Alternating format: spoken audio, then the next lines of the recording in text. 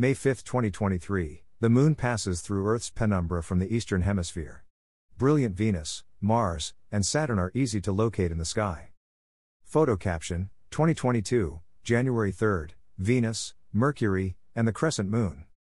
By Jeffrey L. Hunt. Chicago, Illinois, sunrise, 5:42 a.m. CDT, sunset, 7:53 p.m. CDT. Check local sources for sunrise and sunset times for your location. Times are calculated by the U.S. Naval Observatory's Mica computer program. Here is today's planet forecast. Morning sky. Chart caption, 2023, May 5, the bright moon is in the southwestern sky before daybreak, near the Scorpion's claws. The bright moon is in the southwest at an hour before sunrise. The flower moon reaches the full phase at 12:34 p.m. CDT.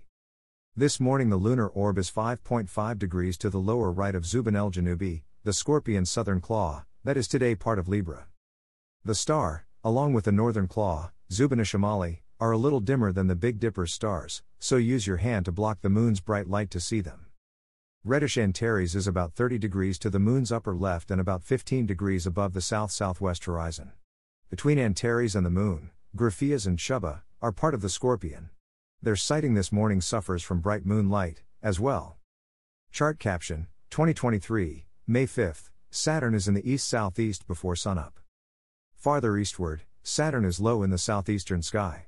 Look again 15 minutes later, when the planet is a little higher in the sky, about 20 degrees up. The planet is not outstandingly bright like Venus or Jupiter, but about the same visual intensity as Antares. Jupiter continues its slow emergence from the sun's glare.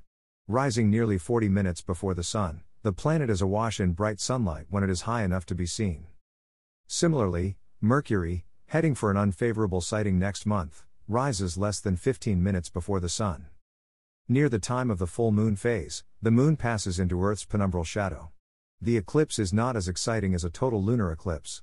It is visible across Africa, Asia, Eastern Europe, Australia, and New Zealand, but not from the Americas.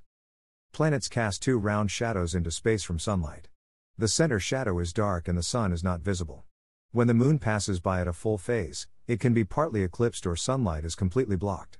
When the moon slips through the outer shadow, the penumbra, the eclipse is not easily spotted.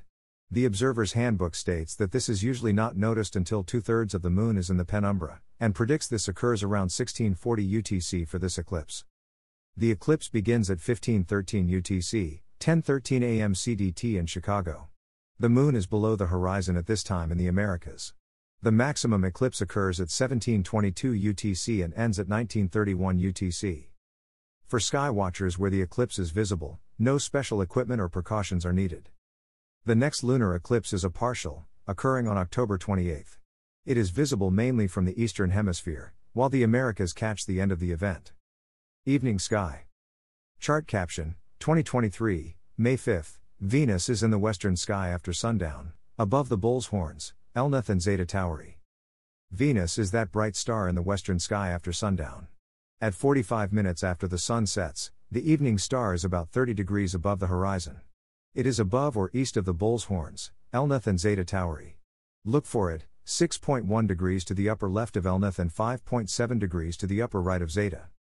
Venus is stepping toward the Gemini border, moving in front of those stars in 2 nights. This evening the planet sets at 243 minutes after the sun, the last evening of its latest setting interval compared to sunset. From today's day, the planet sets earlier and appears lower in the sky at this time interval after sundown. Through a telescope, Earth's twin planet shows an evening gibbous phase that is 64% illuminated. It is noteworthy that this might be the last evening to see the Pleiades star cluster. Look for it less than 10 degrees above the west-northwest horizon.